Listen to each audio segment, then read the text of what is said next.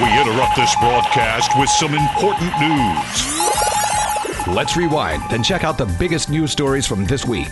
It's time for Taiwan This Week.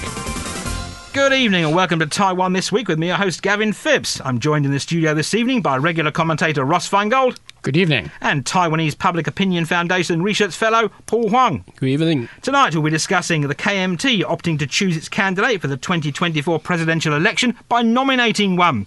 Visits to Taiwan by Germany's Education Minister, a pending visit to Taiwan by the Speaker of the Czech Parliament's lower house, and also visits to Taiwan by parliamentary delegations from Paraguay and the UK. And the Ministry of Culture seeking to amend laws in order to better protect consumers from ticket scalpers following the Blackpink concerts in Kaohsiung this past weekend. But we'll begin with the Ma Ying-jeou Culture and Education Foundation on Monday, confirming that the former head of state will be visiting China from March the 27th through April the 7th. Now, according to the foundation, Ma's trip is aimed at worshipping his ancestors during the upcoming tomb-sweeping weekend and to lead a delegation of Taiwanese students to make exchanges there with their Chinese counterparts.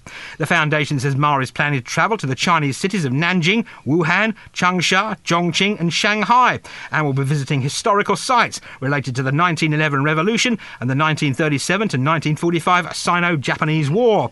Now, the trip to China will be the first by a former Taiwan head of state. Now, Foundation Executive Director Xiao Shu-tsun told reporters that Ma believes cross-strait ties have been cut off over the past few years and that dialogue between young people from both sides of the Taiwan Strait can reduce the risk of conflict. Xiao also stressed that Ma is not planning to meet with any top Chinese political figures or visit Beijing. And the Foundation Executive Director went on to dismiss speculation as to the timing of Ma's visit to China, with the executive director saying although the trip is set to overlap with a visit by President Tsai Ing-wen to the United States, that's purely coincidental, as Ma's itinerary was planned before the Lunar New Year holiday. Now, China's Taiwan Affairs Office says it welcomes Ma's plans, with office spokesman Ma Xiaoguang saying that paying respects to one's ancestors is a common practice on both sides of the Taiwan Strait, and he believes Ma's leading a delegation of students to China from Taiwan can add a new dimension and inject youthful vitality into the peaceful development of cross-strait relations. However, and needless to say, Ma's plans, Ross, have drawn a rather mixed reaction politically here in Taiwan. Well, no surprise that the government and Democratic Progressive Party politicians would be critical and say that you're giving in to China, the timing is wrong because of China's ongoing threats, and there's validity to that. We could only speculate because they basically said we had no part of that. How the Nationalist Party feels, although they've issued statements supportive, because it's broadly consistent with their policies anyway. So they're not going to criticize former President Ma for this. Then, of course, China will welcome it. You read the statement from the Chinese government spokesperson. There'll definitely be more of that as President Ma is traveling around to those various cities. I guess I should say I admire his willingness to go to Wuhan. That's a sensitive location. I kind of admire the willingness of these young people to go. Who are they? Polling, and I'll defer to Paul on the polling because he's the expert. But polling seems to indicate that the young vote cohort, the 20 to the 29 group, is as of now leaning towards Lai Ching-te, William Lai, as their preferred presidential candidate. So who are these young people who feel so enthusiastic about this that they're accompanying President Ma and they're not afraid of the reaction from their classmates or contemporaries? I find that quite interesting. But I'll close with this.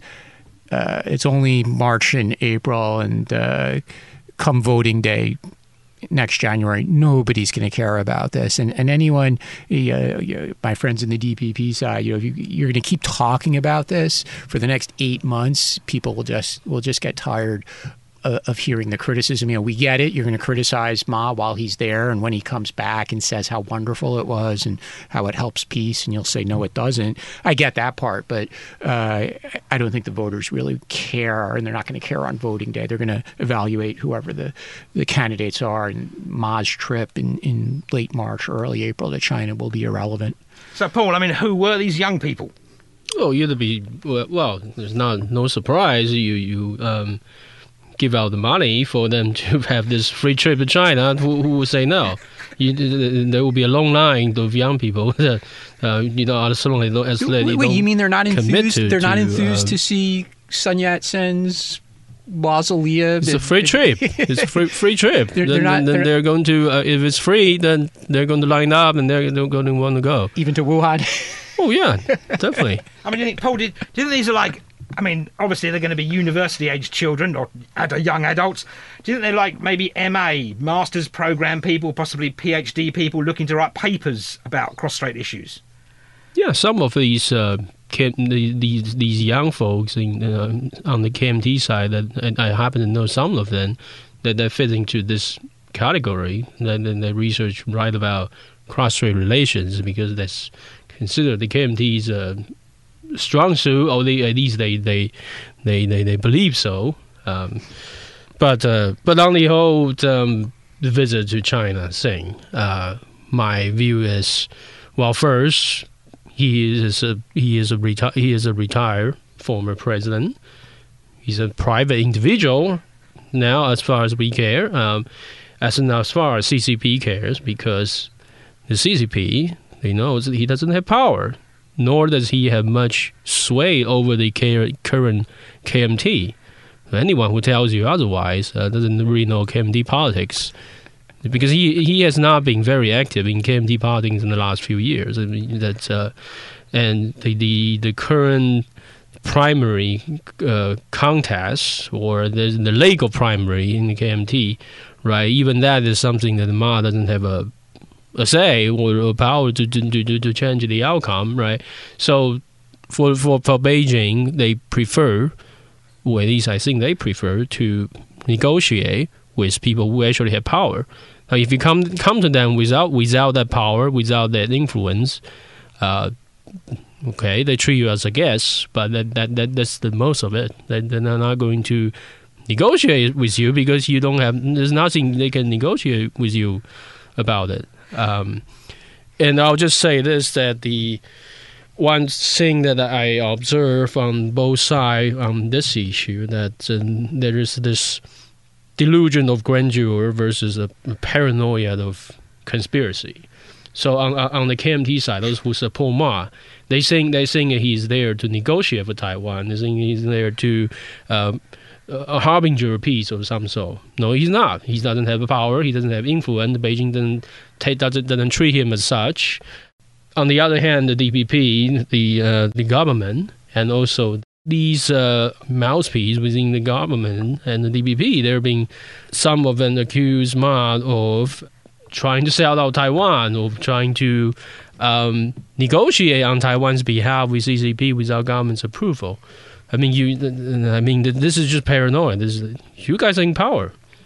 What can he do? So, of course, he is going to be called Mr. Ma in China, Ross. As in Paul said, he has no clout, or does he have clout within the KMT? No, he has no clout. I have also seen commentary along the lines of what Paul referred to, that he's wrong to negotiate. And as Paul said, well, no, he actually has no authority to negotiate. He represents himself now. He's just one private citizen, albeit a former president. But there'll be more of that commentary, and I've seen it in English language as well by the Taiwan experts who we love so much, accusing the Kuomintang, and Ma. So again, as Paul mentioned, there's just this inability to separate the two, and the perception that he's representing the party on some kind of negotiation trip. Again, what more could we say other than I still don't think anyone will care about this come a few months from now, or as we get closer to Election Day. One thing to watch, though, would be as the campaign season begins, whether for the presidential candidate or for the legislative candidates, and this has come up in the recent election cycles as well, whether it was the 2022 local election, the 2020 presidential and legislative election, or the 2018 local election, will Ma be campaigning for candidates? Will candidates welcome Ma? And if so, will Ma try to make this part of his standard remarks when he's out campaigning, when he says, vote for so-and-so as the legislator from this district. And, oh, by the way, I went to China in April, and let me tell you, vote for the Kuomintang because I went to China. I mean, maybe he'll do that. It's again, it's always speculative, like what his market value is as a politician. Obviously, when he left office, it was pretty bad, but it did recover somewhat over time. Also, that's related to ill will towards the DPP at any given moment, which seemed to exist for local elections more than national elections. So, yeah, maybe Ma will be out there talking about this, and then we'll probably be here on ICRT saying, oh, my gosh, he's talking about his trip again and that he went to the Sun Yat-sen mausoleum again. And please, Ma, it's okay. You can stop talking about it. Well, one thing that I want to point out, the DPP government has been saying that this is part of the Beijing strategy to undermine their governments, their authority. The theory goes, well, Beijing is going to use people like Ma to sort of show, well, they're negotiating with the opposition rather than the government. So they are undermining the Taipei, the authority in Taipei, the actual government of Taiwan, the democratically elected government. But on the other hand, the Mainland Affairs Council, the government's agency to dealing with the cross-strait affair, they issue statements such as saying that they are calling upon Ma Ying-jeou to stand firm for Taiwan, to speak up for Taiwan on this trip. And this is just absurd. This is just completely contradictory. Because if this is actually if Ma is really just a private citizen visiting China, treat him as such. Don't expect or call on him to speak up for Taiwan or represent Taiwan's interests. No, he's not a messenger. He's not a dignitary. He's not a representative. Well, that does link back to the issue about the title and how he'll be addressed. And yeah, critics are going to beat him up about that, just like they did in 2015 when he met for a few hours with Xi Jinping, and they called each other president. Didn't he call him you? Yeah. As in you, not as in a surname. Yeah, you. I mean, they may have called each other Mr. You. Yeah, they did not call each other president or Guojiazhu Xi. But it's a simple issue, right? If Ma was to insist on that, then there's no trip, right? So he wants to go visit these sites. He wants to bring some young people who got a free trip, as Paul pointed out, and he wants to worship his ancestors, and that he's fine with that. To beat him up over but they're not going to call you Mr. President, I think it's a weak point. But yeah, critics will say that. To me, that's as sellable as a political talking point as continuing to bring up the trip months into the future from the DPP side. Again, I think Ma might, and that's not very effective either. But I don't think it's effective for the DPP to keep talking about it for months to come. And the titles, either you insist on that or you don't go. And obviously he wants to go. And we should also keep in mind that he's not doing this to conflict with Tsai Ing-wen's trip. The reality is it just happens to be tomb sweeping time. And he would have done this long ago if not for, we mentioned Wuhan earlier, that whole COVID thing, right? And also combined with the 5-year restriction, for which the former president required government permission to go. And obviously such permission would not be forthcoming, more as a partisan act than Ma having any, how are they going to suck national secrets out of his brain? What is this, like the Star Trek mind meld? Like if Ma's in a hotel room in Nanjing, the secrets are going to be sucked out of his brain. But anyway, if it wasn't for the 5-year restriction and COVID, he would have gone earlier. So even when the 5-year restriction ran off, expired. He would have done this either in 2021 or 2022. So basically, he's going as soon as was really feasible because it's tomb sweeping and all the quarantine restrictions have been lifted on both sides, inbound to China or inbound to Taiwan. So he would have done this at some point anyway, and he would have done it earlier. And yeah, he would not have made an issue of calling me president. And staying with news about the KMT this week, party chairman Eric Zhu on Wednesday announced that the KMT will not be holding a presidential primary to choose its candidate for 2024's election and will instead be nominating one through a special committee. Now, according to Zhu, basically the aim is to ensure party unity and to avoid internal strife. And speaking after a meeting of the party's Central Standing Committee, Zhu said the party's leadership is working to find a candidate who can appeal to voters from across the political spectrum in order to ensure the KMT can win next year's presidential election. So, Paul, well, no primary. We did have a primary with the DPP, did we? Because it all went flat there because no one else decided to run. But the KMT is simply coming us. We're just simply having no primary. Well, the special committee will just be there's not going to be a special committee. It's just going to be this guy called Eric Zhu. I mean that's just what it is. But the fact that he killed the primary, he's deciding, well, he's going to take that responsibility, or what he calls it. This is just very ill-conceived, in my opinion. What he said about primary being sort of divisive, dividing the party, creating internal stripes. This came from very false interpretation of the 2020 presidential election, because back in 2019, for those of you who remember, Han Kuo-yu, and then mayor of Kaohsiung, he was having his day and being a very popular person, and that year the other candidate was no other than Terry Kuo, who is also trying to compete in this year's for KMT's nomination. In 2019, they actually had a primary, of which Han Kuo-yu won after months of competitions, very highly, very widely reported primary process. And the idea, so Eric Zhu apparently subscribed to this idea that these primary cause internal division and drove down KMT's support later down the road and cost them the election comes January 2020. This is completely false, because there is no evidence Terry Kuo would have done any better than Han Kuo-yu.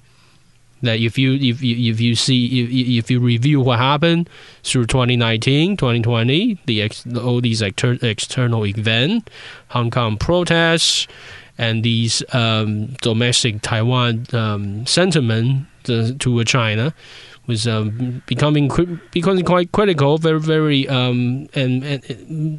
very hostile.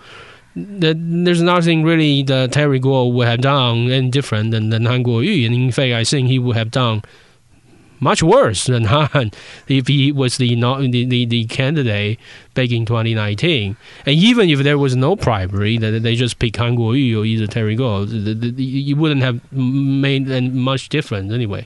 The voters, they do not make this decision based on party cohesion or unity, as Eric Zhu apparently assume. So they are now, but this year we know the front runner is new Taipei City Mayor Hou You-yi, and Terry Kuo is also trying to run, but now Eric Zhu is denying Terry Kuo the even that opportunity to compete. Well, if he nominates Hou, which it seems like is going to happen. That's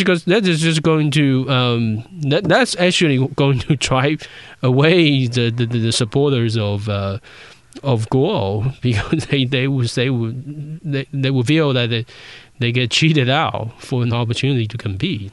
That's my view.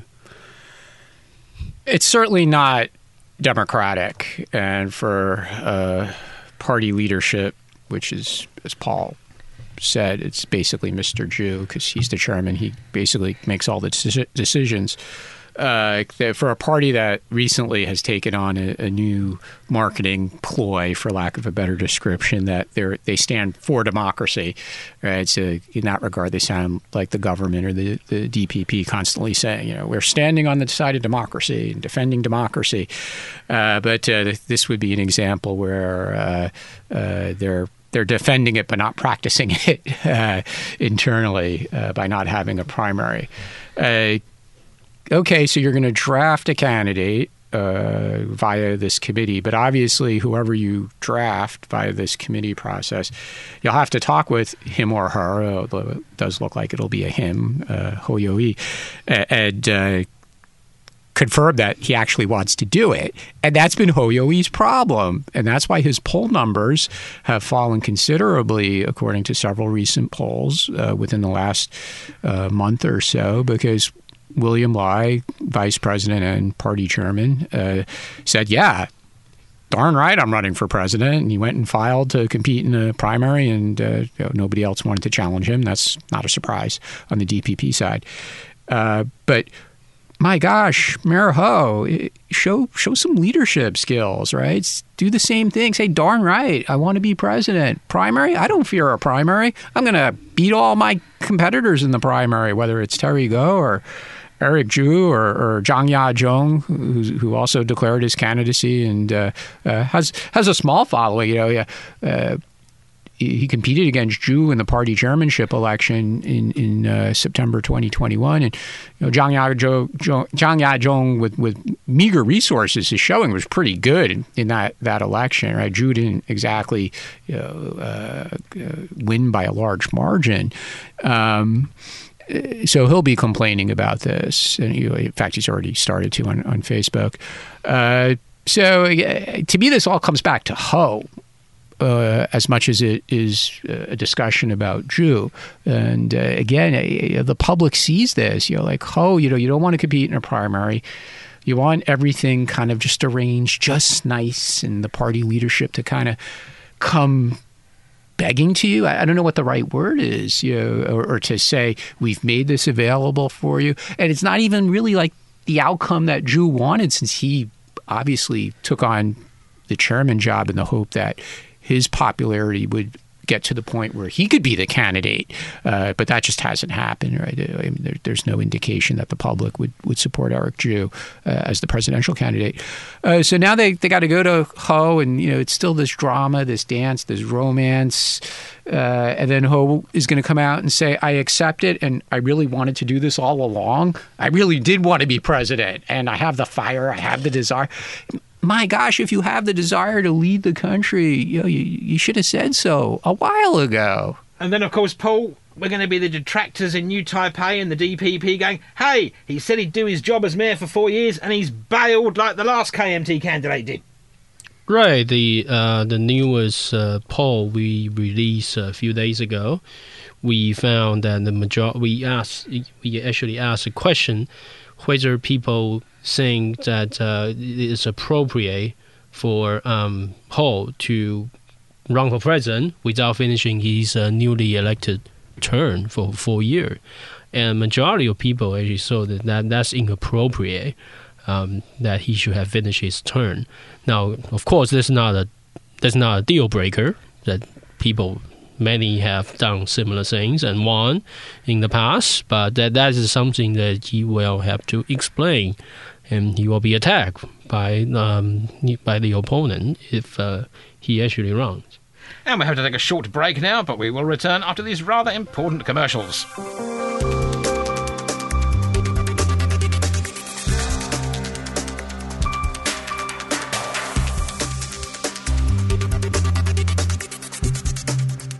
Welcome back to Taiwan This Week, and Taiwan This Week was the place to be seen. That if you happen to be a parliamentarian or a government minister for that matter.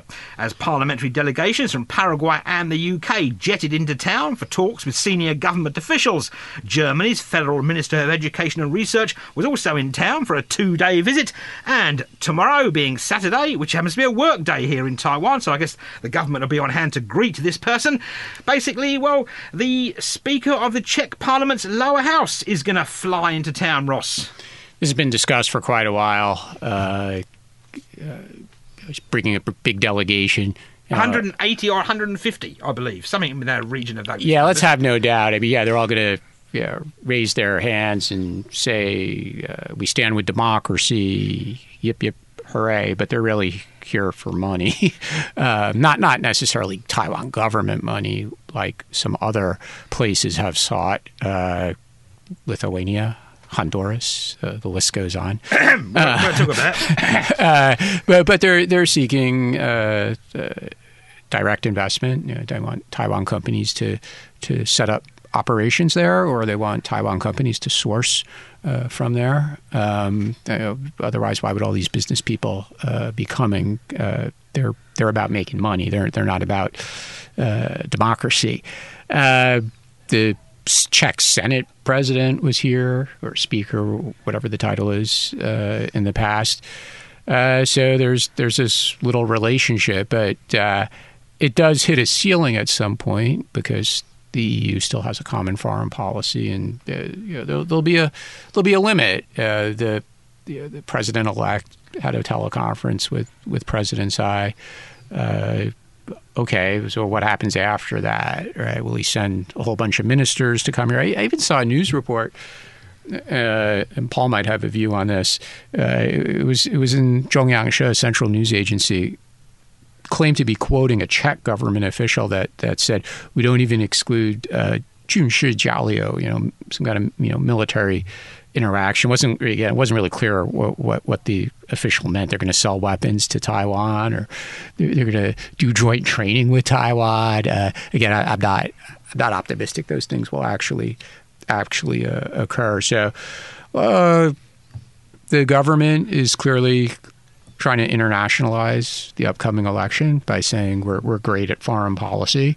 And that's one more reason, in addition to other reasons, but it's one more reason why our party should be reelected. So I think we're going to see lots of this stuff continue throughout the year. And Paul, do you think that Taiwan has become the place to be seen if you happen to be a parliamentarian from another country in Europe specifically?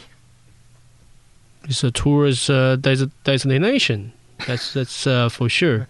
But what Ross just said, that I actually didn't see that news, and that's actually very interesting that a Czech parliamentarian would say something like that military exchange with Taiwan, propose something like military exchange with Taiwan, because the only country on earth, right, until quite recently, that had consistent for decades of military exchange with Taiwan was Singapore. Singapore actually has troops in Taiwan training every year. Very few people know about it, but it's public knowledge. And in recent years, the United States also starts sending small number of trainers to supposedly train Taiwan's troops. But for Czech Republic, I would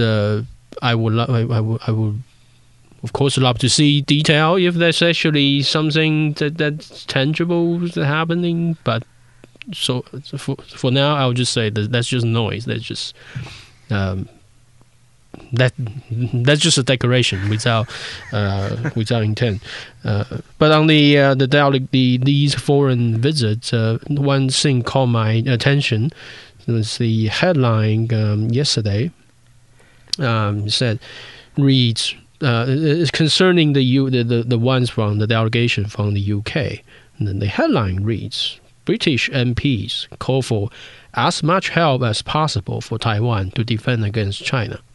Bob Stewart, Conservative MP and leader of the delegation, said that Taiwan was on the front line of democracy and autocracy, and the UK needs to provide as much help as possible for Taiwan. If I have a face to face with him, I would just say, respectfully, you cannot help. I'm sorry to say, you might as well take care of your own business, your own crisis at home, before you say something like you can provide as much help to Taiwan. You can't. What possibly can you provide? The big thing that passed the big news the past week was this announcement of AUKUS, the Australian submarine program that finally reached some sort of deal between the U.S., the U.K., and Australia. And apparently, the Australia is spending $240 billion to buy 3 nuclear attack submarines from the U.S. with the technologies and certain parts from the UK. And the whole deal has been widely criticized. But one thing that is very obvious, it was the amount was so astronomically high and ridiculous, was because the UK is involved, and people describe it as a huge wealth transfer subsidy from Australia to salvage UK's defense industry. They can't even keep that afloat, and then they need Australia to spend this money to bail it out. And in the US, what kind of possible help can you provide to Taiwan? They could sell some overpriced weapons, I suppose, based on what you're saying. Well, I don't. Judging by the current situation, they can't even offer that. I mean, there was some news recently about relatively small-sized defense-related sales from the UK to Taiwan. And I guess one advantage of being out of the EU is if the UK is bold enough, they can sell military technology or weapons to Taiwan. Whether or not it's something that Taiwan needs or is at the right price, as Paul was saying, that might be unlikely. However, for political reasons, if the UK was to make the political decision from their side that we were willing to sell more weapons to Taiwan, then politically, depending on who's in government here in Taiwan, I could see the Taiwan government saying yes, just because of the political value of saying we now have another supplier, a major country. The UK is willing to sell us, fill in the blank, whatever weapon system it is. So we shouldn't exclude the possibility, but the starting point, I guess, would be for the UK to be willing to go bold on that and incur China's wrath. Well, I think one of the consequences of Taiwan, the domestic media, they don't cover enough foreign international news, that the Taiwanese audience, they have, let's just say, the less than average understanding of international affairs. They don't keep track of actually what's happening, and they don't have a good sense of these things happening around the world. And one thing that the Taiwanese totally miss is how much the United Kingdom, as a formerly the major power in the world affair, how much they have declined, how much they are in deep crisis in the last year. Well, the really interesting thing about that is, Boris Johnson talked a lot about, global Britain, and an important part of that was an enhanced presence in this part of the world, a diplomatic presence, a business presence, and a military presence. But yeah, they've run out of money, right? They've added to COVID, and they have these tremendous problems with the healthcare system. And Gavin, that's your area of expertise. And then, of course, the clowns voted to leave Europe. I digress. Yeah, we won't get into that.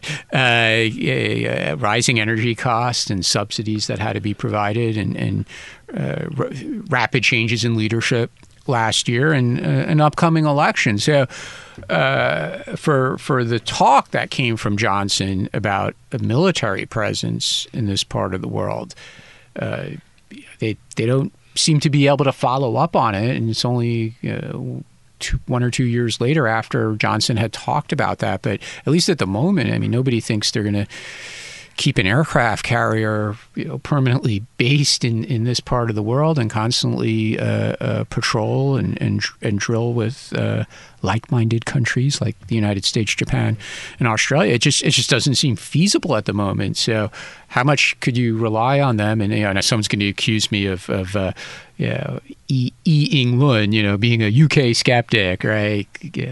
You get in trouble for stating the obvious, like the U.S. Navy is not building enough ships, or the UK can't afford to permanently base or forward deploy in this part of the world. Someone accuses you of spreading propaganda. No, it's not propaganda. As we've been discussing, that's just the financial realities. Frankly, I don't even know if the political will is there with the UK public to have that kind of enhanced military presence. But again, I'll stick with the point I previously made, which is, if the UK was willing to sell some weapon systems to Taiwan, I think Taiwan would write the check.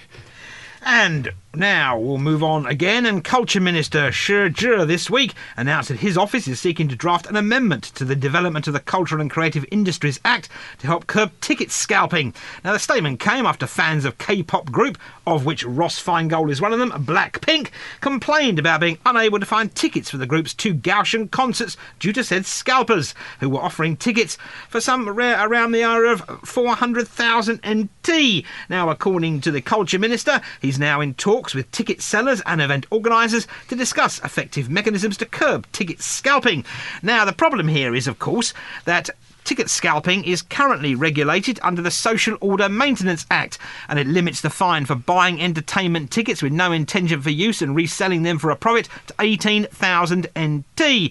Now, basically, they want the law to be ratified, and well, they want something done with this. Ross, you're a lawyer, and it involves the Social Order Maintenance Act. Well, actually, the proposal is not to change the Social Order Maintenance Act. There's a specific law that governs the development of culture-related, broadly speaking, culture-related industries. And it's like so many other laws in Taiwan. Or, we have a law to encourage Gavin to be a nice guy and Paul to be a great pollster, and we have a law to encourage the culture industry to develop. So there's a proposal to build some kind of stricter penalty with regard to ticket scalping and put it in that law, because the provision you mentioned in the Social Order Maintenance Act, it's not a deterrent. The fine is too small, and you don't go to jail. You can just pay the fine. So if you're selling the Blackpink ticket for 400,000 Taiwan dollars, even if you got fined, and there's rarely any prosecutions anyway, it's just the cost of doing business. So it's totally not a deterrent.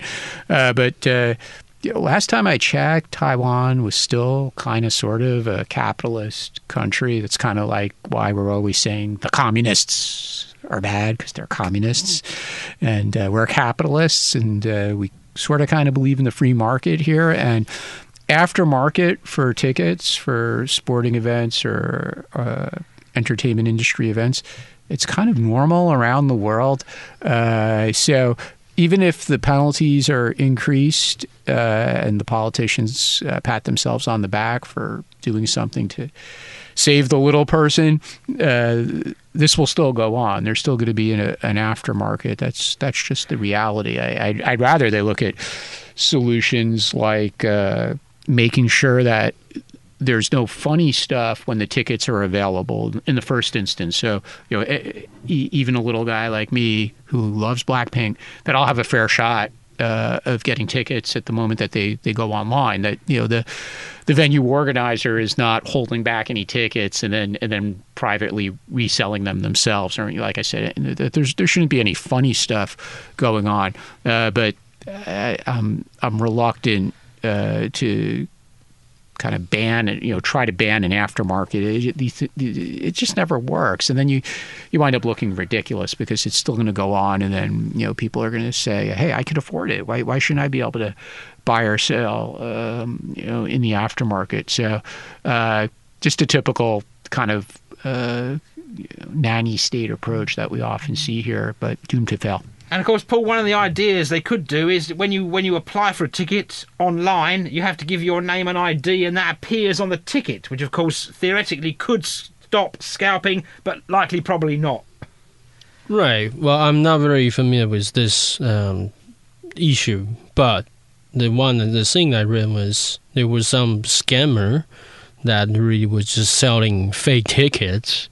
And gotten a lot of money. However, they were quickly caught, and apparently they're now being charged. But that was but that guy and those guys, they caused that caused a lot of harm, a lot of sorrow. Then people bought a ticket and they showed up and they find out the tickets were fake. But that the fact that they were caught so quickly, I think, is also shows in this. I don't have the detail, but if I can guess, it would likely be them using some sort of electronic payment or bank payment, which are very easily traceable, very easily reversible, and the authorities, when they get these number of complaints, they track them down quite easily, and then that never happens. So, you of course, time to time, you have people like trying something like this, but they usually get caught. But what about names on tickets? If you want to buy a ticket for a sporting event like a baseball game, and you need to give your name and ID number, obviously that means that when you go through the turnstiles, someone's got to check your name and ID number against the ticket. A good thing, bad thing? Well, then that would really rule out resale value of those tickets. Mean that if that's the goal, then yeah, why not? But one of those, but it's not something that's commonly done, as far as I know. Yeah, I was just going to say, Taiwan would proclaim that they've come up with this wonderful system, and then the rest of the world would think it's really ridiculous that the ticket, the physical ticket, whether or not it's in electronic form or paper form, but the actual ticket would have your photo or your ID number. It's just ridiculous. I don't think they'll actually go there. What about the poor ticket taker, as you mentioned? Or you'd have to have some kind of you'd be building some kind of scanning system to ensure that so you could do it electronically without having a person to verify it. And then there'd be all sorts of solutions people would come up with to get around that, I'm sure, because the technology always runs faster than regulators, right? So that would be doomed to fail, and then there'd be a whole bunch of useless machines that were created, kind of like those things we see in the MRT stations, all these different systems to retrieve some food or some other delivery, right? These things come and go so frequently, right? Because nobody actually uses them. So the idea that you would roll this out for events with thousands or tens of thousands of attendees, depending on which venue it's at, you're certainly the first few times it would break down, and then there'd be these really long queues, and you'd miss the start of the concert or the game. Yeah, I just think this is a ridiculous idea. I think, again, there should be fairness at the initial point of sale. And then in aftermarket, some places have tried upper limit on the markup, as a way to prevent the resale price from getting too crazy. So that's one potential solution. But I think we should let the free market do its thing. And that's all we'll leave it here this week on Taiwan This Week. And I've been joined in the studio today by Ross Feingold. Have a great weekend. And by Paul Huang. Thank you, everyone. And thanks for tuning in to this week's edition of Taiwan This Week here on ICRT with me, Gavin Phipps. And don't forget to check out Taiwan This Week podcast on your favourite podcast app, where you can get access to all our previous shows. Tune in again next Friday evening at 9 for another informative look at the top stories of the week with Taiwan This Week. And don't forget to also check out our podcast on our website, icrt.com.tw. Now keep it here for more music and news only on ICRT FM 100.